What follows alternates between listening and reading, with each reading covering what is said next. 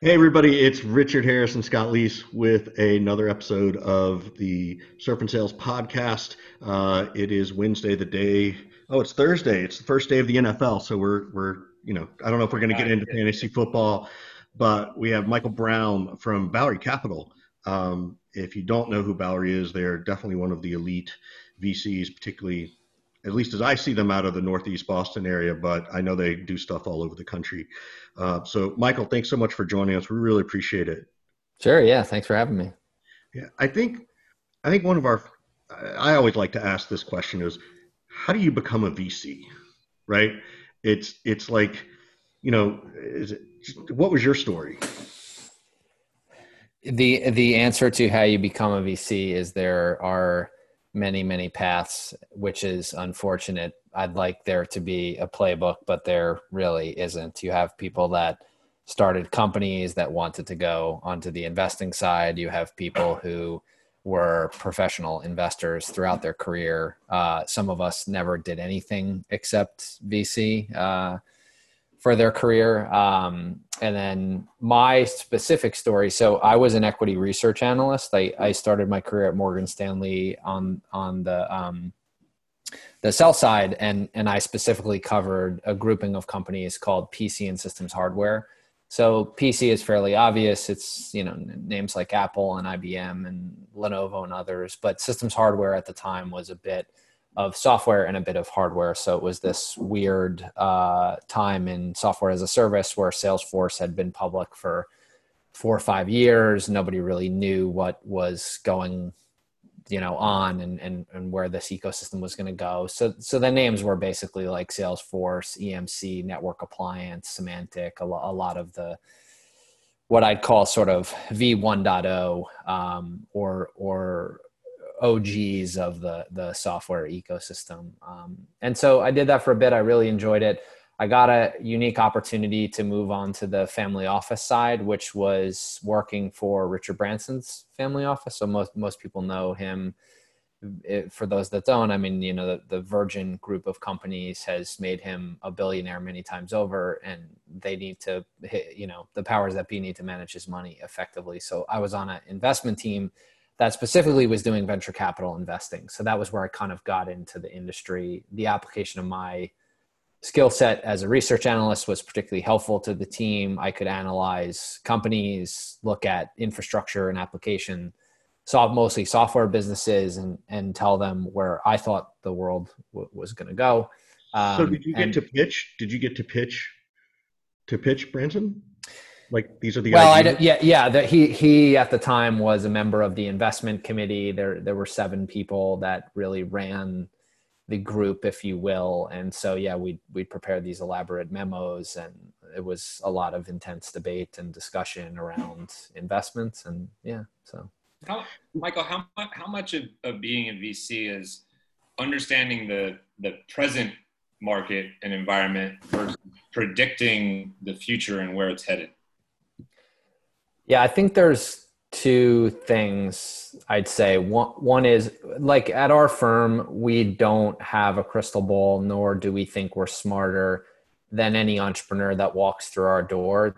The logic being, hey, our job is to sit at a 30,000 foot view, and a founder of a technology company is going to have the passion, the expertise, the necessity to do so much more, information gathering. And really, we like to say, like, we try and find students of particular industries, people who can actually almost become teachers and educate us on why this is a huge problem or a huge issue.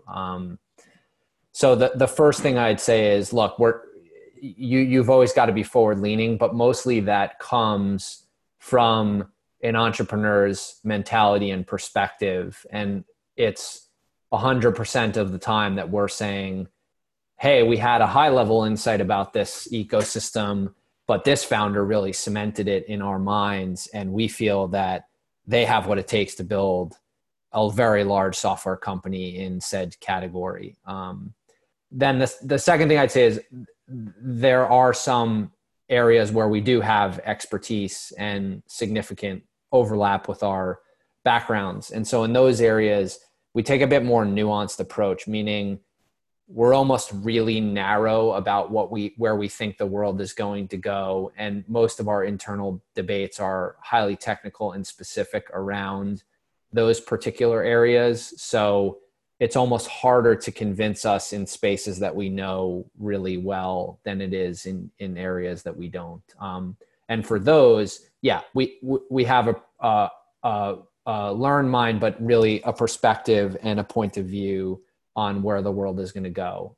If you bottle all this up, the real answer to your question, we're almost always forward leaning and forward thinking, either through the experience of an entrepreneur or through our own personal backgrounds. So with that in mind, do you feel like there's increasing appetite for like vertical specific SaaS plays?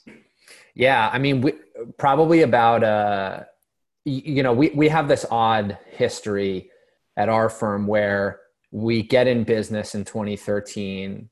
We make a number of investments around core areas that we knew quite well: marketing, technology, the ERP stack, couple infrastructure investments. And then we make this completely random investment in 2014 in a trucking marketplace, business called Transfix. And it deviated pretty significantly from our model. Of course, it's a software as a service company, and its delivery model, it mimics a marketplace, right? So you have a supply and demand equation that you need to get right. There is a quote unquote tax that they take for being a part of the marketplace. But we were really passionate about supply chain and logistics. We knew the ecosystem at a high level. The two founders came in and really wowed us, and we took a chance, sort of deviating from our themes and ideas. And now, if you fast forward, about a third of our portfolio is what I'd call industry cloud or vertical oriented, meaning if you think about an ideal customer profile or a buyer persona, it's extremely specific to an industry code or a specific, industry is the right word here. And so we have companies that only sell into manufacturing businesses, or only sell into truckers, or only sell, we get even more narrow. We have a company that only sells into the US chemicals industry. And I think that's kind of the quick story on us. In a more macro sense, what is happening is there's really two main themes that are driving this. One is the digital native coming into the workplace now in an oil and gas business or a manufacturing business or whatever, and taking the reins of software purchasing. And 10 years ago, that was usually tied up in a CIO bucket or at an executive function, really hard to pull away. Think about your sort of old CIOs and their ex-lawyers or accountants, right? We have this whole new paradigm of the digital native coming into the workplace generally, but it's really starting to affect a lot of these industry cloud segments. And so how does that really affect the industry, right? Is the digital just native? the software that they buy is massively different. The pricing schema on the delivery and implementation, they want to be totally different, right? Much faster, a lot easier to get it an install base up and running, but then also to remove it if necessary. So you have pricing dynamics, you have user experience dynamics, which are coming into play, right? A old line manufacturing business that operates physical plants is probably an SAP shop plus a bunch of database businesses. Fast forward to today, and a 45-year-old that is on Twitter all day using an iPhone, probably has a tough book, is making a purchasing decision. They don't, the way they think about software purchasing is just vastly different. So that's one thing. The second dynamic, which is happening, is pretty much every CEO of any industry cloud segment is going through a digital transformation journey. They're hiring McKinsey, Deloitte, BCG, whoever. They're getting this $5 million presentation that says you need to do X, Y, and Z ASAP. The board probably has a committee on innovation, and we got to get digital. They read all these news, things about how we got to be smarter about digital. Coronavirus, by the way, has only accelerated this. And so you have this kind of groundswell from the bottom up, but you also have executive buy-in and almost board buy-in at the need to change and digitize. Most of this, if you think of classic ROI statements, is really on the cost saving side, like substituting human capital problems, workflow problems, process problems, whatever, for technology. If you run into anybody that's paying those people $5 million, please introduce them to Scott. We'll Yeah, do it for free. Listen, I talked to right, Scott? We can do it for $3. Right? Yeah, I talked to the industry cloud. So, and of course, all of these firms that I mentioned, mostly consulting shops that I mentioned, have industry cloud leader, right? And there's like a industry 4.0 person, right? You know, for manufacturing and healthcare and this and that. And yeah, I mean, it's a wild time in many of those services businesses because their revenue is off the charts in these segments to a degree that I don't think they ever thought really. So I wanted to ask, because you did bring it up and I was planning to ask anyway, where do you know, in this industry, you know, COVID is affecting the ability to grow. Where is it not? Where is it hurting? You know, how do you guys even just view it as, you know, this is terrible, it's horrible, we don't want anybody to get sick. You know, we get that.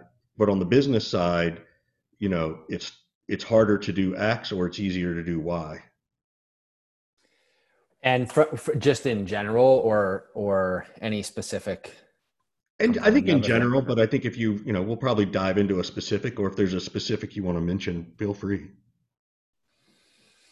I mean, look, I think everything that you're seeing from the cloud computing group of publicly traded companies is cascading down and consistent with what we're seeing at the seed stage, which broadly is to say a huge acceleration in digital transformation, e-commerce, all this stuff. And so for infrastructure and application software businesses that aren't maybe exposed to specific industry segments, and I'll come back to that, it's gangbusters. I mean, I think maybe more narrowly, March, April, May, pipelines were off 50% if our companies were mature and consistent with a sales process map, 80 to 90% if it was an emerging company that didn't really qualify well and didn't have much pipeline coverage. You know, and it's like you needed a Zoloft in Q2, Q1, and then into Q2 as a result. And you have to have very difficult board conversations just around where the world is going to go, and you have to slash and burn. You have to get to profitability, all of these things. I don't think anybody anticipated how fast stuff would come back. And so while we were tracking leading indicators, we were changing compensation schemas. We were just kind of trying to like figure the world out. I think it came roaring back to a degree where now 90% of our portfolio is at or above where their revenue number was going to be for this year. In some of these businesses that were exposed, for instance, the media and gaming, education technology, transportation logistics, just think of categories where people are now sitting at home and remote work and work from home is cemented. Usage on these platforms has skyrocketed. So some of our portfolio companies, they're actually going to be 110 to 125% of plan for the year because there is just a massive acceleration in some of these worlds.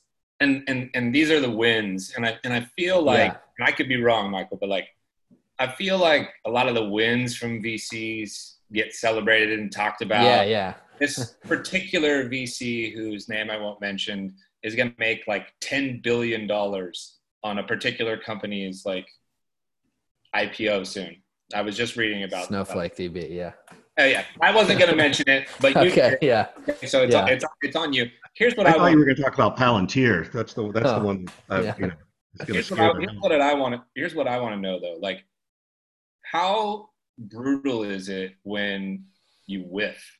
When you get one wrong, or you pass on somebody, or when somebody passes on you? Like, if you're comfortable with it, like, I want to know about the underbelly. Like, it's not all wins all the Yeah. time. Like you're losing more No, often than no. you're losing way more often than you're winning, but I don't hear as many of those stories. So if you could shed some light on some of that, the painful bits about being in your role, that would be really interesting, I think. Yeah, I mean, there's two parts to what you were saying. One is where we conclude that this business, in our view, you know, our sort of laughable response is this isn't a fit for Bowery at this time, which is a bullshit excuse for, and forgive my language, but for we're passing and you know, we don't think this is going to be a big thing. And so the one side of your question is, yeah, I mean, there's countless ones where, oh, it, you know, yeah, it was a big thing and they're huge companies now.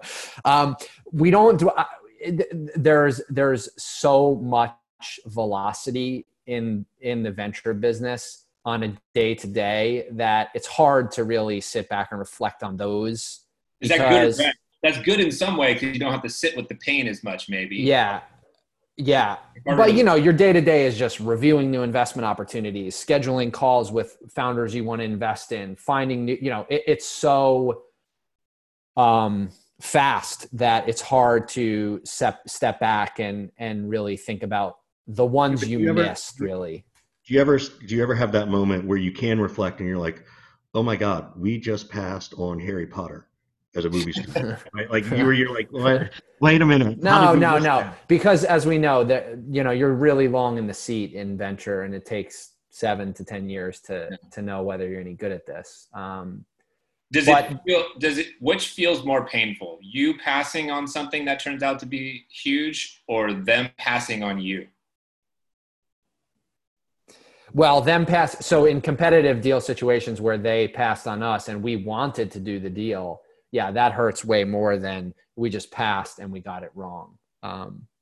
But the thing is, so as a firm, we obviously want to get better and we're ruthlessly competitive. So when we lose something, we want to unpack it and figure out how not to do it again and what went wrong and all this stuff. So we actually on an annual basis do look at deals in our CRM from usually about 2 to 3 years prior. And we basically mash that opportunity object with Crunchbase data. And we essentially say any company that's raised, let's say more than $10 million that hits our opportunity object, what are those? Just tell us those names. And then we can actually see, wow, okay, we really missed this one or we missed that one. And most of the time what it comes down to is one of two things in our view. One is founder. So this person just didn't have a non-obvious, perspective, unique perspective, something that in our view felt differentiated. The second is we really got wrong their ability to build a go-to-market machine. And that second one, we really kick ourselves around because we pride our firm on being experts at that stuff and trying our hardest to help seed stage founders scale those things. So when the brain trust gets together and says, no inside sales motion with a, $180 ACV, no way. Cost is going to be upside down. This is disaster. It's never going to work. And then it becomes like, something huge. We're like, they would have never invested in your right. in your companies, right? You think of all the things they would have missed. And listen, Michael knows very well that they may wanted to consider investing in Qualia. They could have been a good idea at one point. Yeah. Okay. We don't need to rub it in. So Michael, is there also something like, because we have a lot of early stage founders and folks, hey, if you're going to go and you're presenting, this is something you need to make sure you know really tight, right? Like in terms of this go-to-marketplace to get across to the VC, right? Because sometimes I could also see, they didn't get it, but maybe they didn't get it because they didn't know to get it, right? Yeah. So what advice would you give those people? Like, just what advice would you give someone who's like, okay, here are 3 things you need to make sure you get across really well? Well, I think so. The biggest thing for our firm, and again, it's so specific and firm dependent, is, and I'm repeating myself, are they really students of an industry? Hey, who are the 5 to 10 prior founders that sold the company in this space? Who were the 5 to 10 market experts that you spoke with? Who are the 5 to 10 IT buyers? Did you just cold email some IT buyers and say, hey, I want to do a 30-minute chat just on this space? And like, if they haven't done that for us, our view is they don't, like, do they really want to be an entrepreneur? Have they gone deep enough to truly understand this problem? There's, of course, a perspective where if someone's already started a business in said space, we don't really, ask those types of questions. But for first-time founder, this is hard as hell, and you really got to know your stuff. So maybe that's like 1 and 2, but then 3, to your point, look, our perspective, again, and this is a founding theme of Bowery Capital, is the predominant early stage founder that we had spent time with was a product or engineering leader and maybe a business person, in air quotes.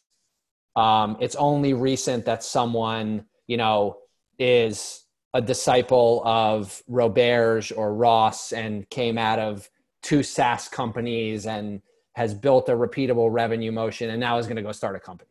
When we started the firm, say is people like me and you, Richard, have not fit the mold historically. No, but so that was hard. When we started our firm, there just weren't that many people that knew the modern tactics and motions of software sales. I'm obviously going to get eviscerated for that statement, but so our perspective was, hey, founders generally undervalue and don't appreciate truly how hard it is to even go from, let's say, 0 to 1 in revenue. And really what that comes down to is they think sales and marketing and customer success is this kind of art. They don't really understand that it's very scientific, that there's a well-worn road and set of research. They don't put in the time and effort.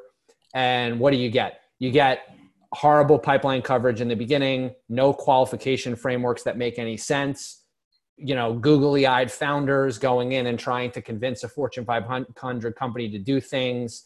They focus on indirect selling, which is, who cares, right? As a channel programs are nearly impossible to scale in the beginning. They just do all these, frankly, dumb things that kill the company, because again, the attractiveness of a seed stage business is mostly in sales velocity and month over month revenue growth. And if you're Bessemer or Emergence or whatever, where you've done a lot of SaaS deals, you now have pattern recognition and you can say, oh, 30% month over month, this type of, CAC LTV, blah, blah, blah.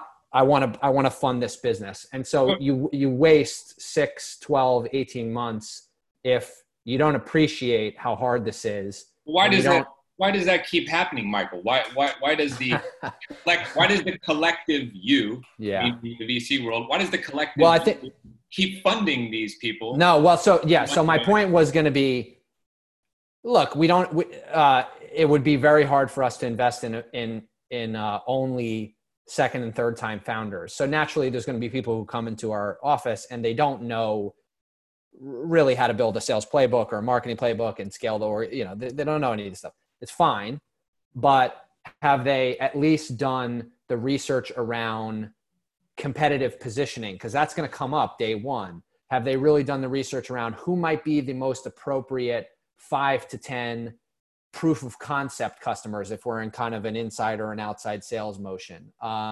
If, we have this new paradigm of really a marketing exercise where we're driving inbound to a website, we're converting through either a free or a paid mechanism to get people to trial or use our product or service. That's marketing. It's not, in my view, it's not really sales. Of course, we can do a lot of things with those leads that may become sales. That's a fairly new thing, less than 10 years. No one's going to come in and be a growth hacker and be amazing at that, but at least have they thought through what are those channels that they're going to activate? Does it relate to a developer or a community type of effort, right? They just have to come in and be, I'm elongating this answer, but they have to at least have some knowledge there. Otherwise, again, it's tough for us to really get excited because we know we're going to put in $1 million to $2 million in this thing. They're not going to appreciate it. They're not going to take it seriously. They're not going to be scientific about it. And we're going to have to bridge the company 12 months from now because they didn't use any rigor or seriousness of purpose around. So I've worked with a couple of VCs, and I've worked at a couple of companies where the VC would come in and say, okay, we've built this arm to teach you how to build the sales motion, right? Yeah. And then it sort of becomes this fee back into the VC, right?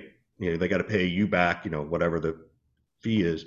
Do y'all have Right. something like that? Is that, hey, yeah, Richard, we see that, but our founders don't want to go there, Are you pitching right now, Richard? I feel like Richard might be pitching. Well, so different strokes for different folks, right? The firms you're mentioning, and I know exactly the one you're mentioning, is to step back to 30,000 feet.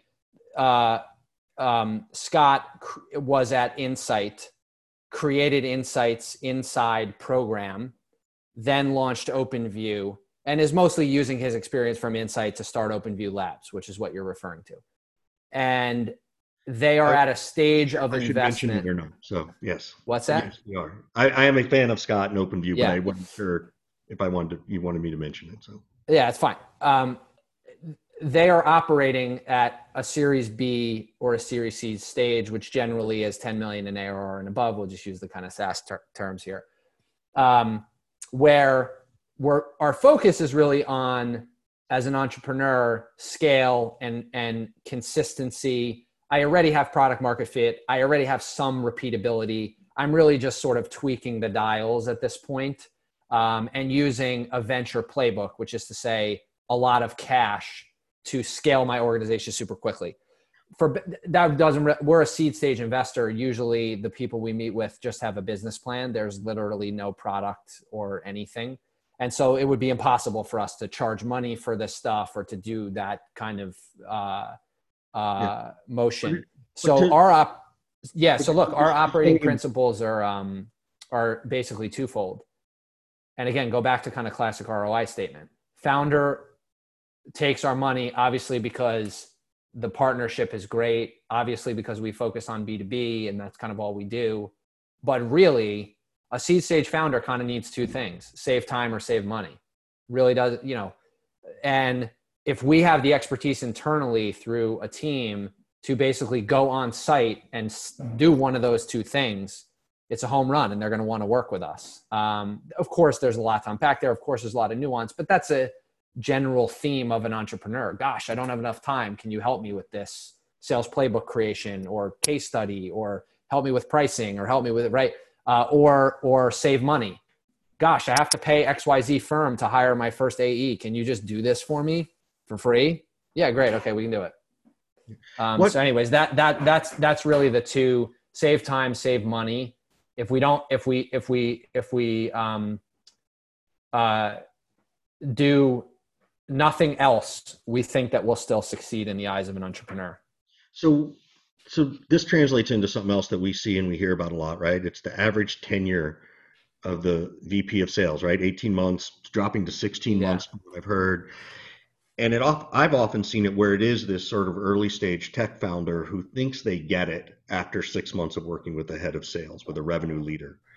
And they try to transition them out, or the board sometimes will be like, wait, what, we need someone different or something. Do you see that being part of the challenge, or do you think that it's really like this was just not the right sales leader? Like, how do you get those? I guess here's the question: how do you get those tech-minded early stage founders, to your point, or even if they've got a good business plan, to let someone else hold the baby, right? And do that?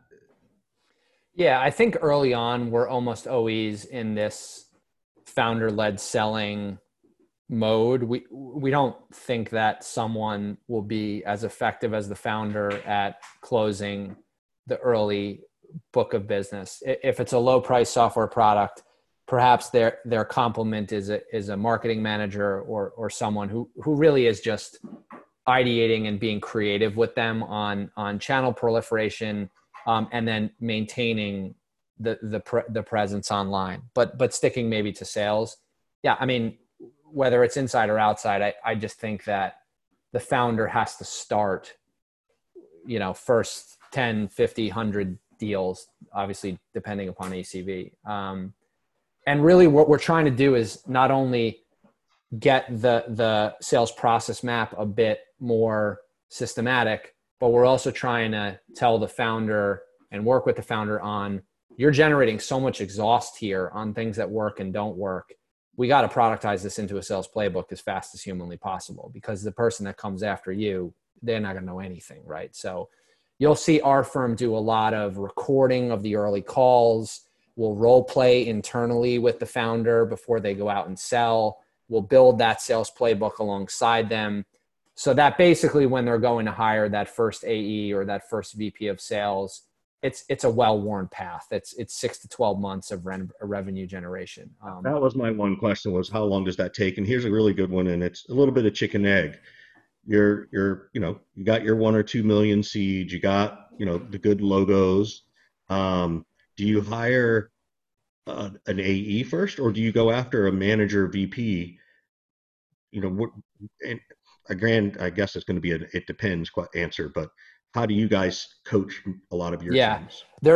I'd say the broad generalization in our portfolio is we really try and find a true account executive that can complement the founder and really carry a bag primarily. The rare instance where we do come across someone who's a player first early coach, let's call it, in their career. So you have this kind of player coach model, but has consistently carried a quota and not really deviated from that. We're okay with that. The conversation usually is resourcing and how they're thinking about scale. Because we don't want to put someone in that seat and then have them basically mimic an AE for another 2 years. And they're like, well, wait a minute, I thought I was going to manage people. So I'd say it's probably 75% hire the AE, 25% hire someone who's probably got a little bit of management experience and have them sort of be the initial AE and then potentially scale the organization. But there's 2 interesting things that I think about, and I'd be curious to get your guys' thoughts on. What's becoming more apparent is a more mature account executive that very clearly has been coached well can easily scale to your first VP of sales and alleviate this problem of going out, running that search. And I'm talking an organization that's between 1 and probably 5 in ARR. So we're not super mature. The person's maybe hit numbers for 6 to 8 quarters. They came out of a place where they were trained really well. They understand the management, piece. All right, let's give them a shot and let's put them into that first VP of sales role.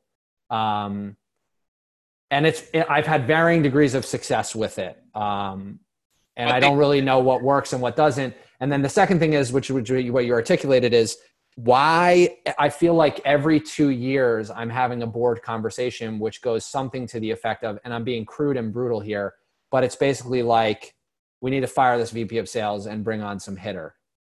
And then 2 years later, we have to say, oh, wait, we're at 50 in ARR. All right, now we need somebody who's going to get us to 100. And I'm like, well, wait, they didn't miss a quarter. They're good. We got everything humming on training, productivity, all this stuff that they set up. What are we doing? Before Scott answers, hold on, Scott, before you answer, you can look at the look on his face and he's like, why couldn't I have talked to this guy so many years ago? This is and Scott's had a tremendous run. Like he's really done well. And I say that as a friend and a guy who's worked for him.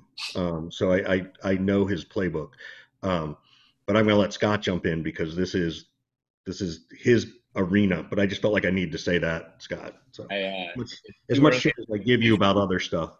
it's too early in the day, and I haven't had enough tequila yet to fully answer Michael's question the way I want to. I will say this to the first point about a really kind of senior, really good AE kind of being able to do, let's call it like the first year in terms of ARR growth. The problem, I think, Michael, is you said, they need to be coached really well. And I think the problem is, where the fuck do you find that particular coach to coach this AE? Where are the guardrails there? And in a lot of orgs, they just don't exist. You might put them in place at Bowery, or other VCs might have a resource there for somebody.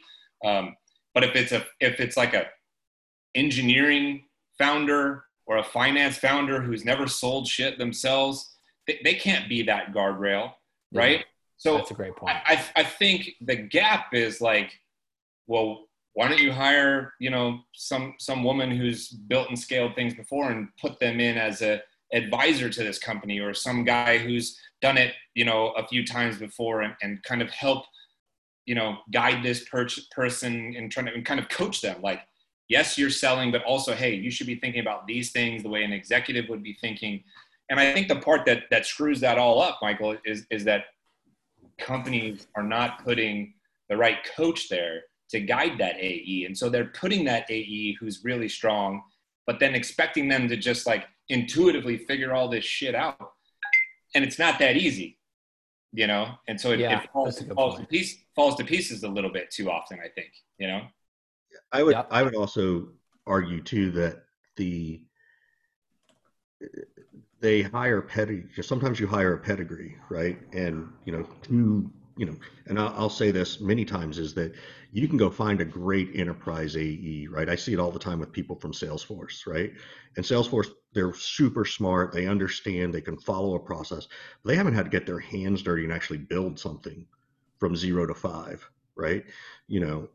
I was always the 0 to 10 or 15, and Scott's always been up to the 25 or 30 million kind of space. And for whatever reason, I got stuck there, or I didn't want to go bigger, and people probably picked up on that, right? But nobody was ever there to coach me either. And I think generationally it's different too. I'm a Gen Xer, and I didn't really think anything about getting a mentor. Like, a mentor felt like someone who would micromanage me, right? Now you got all these millennials and Gen Z, and they're like, I got 20 mentors, right?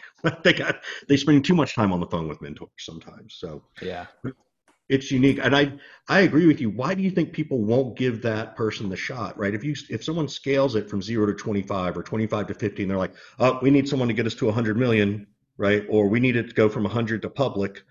Like, and now you're just trying to get my blood boiling again, Richard. You're picking the wound here. I don't know. I could go off about this, but I don't want to steal Michael's. I want Michael's answer because he's the VC. Yeah. I would say it's almost always a combination of things, but really I'd say one is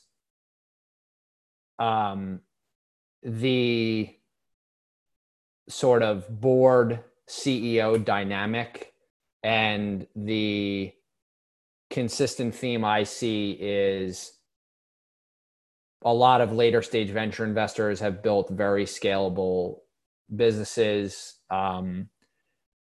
either as investors on the board or have started companies, and their influence is very significant to a CEO, where that tends to come up and usually win the day. And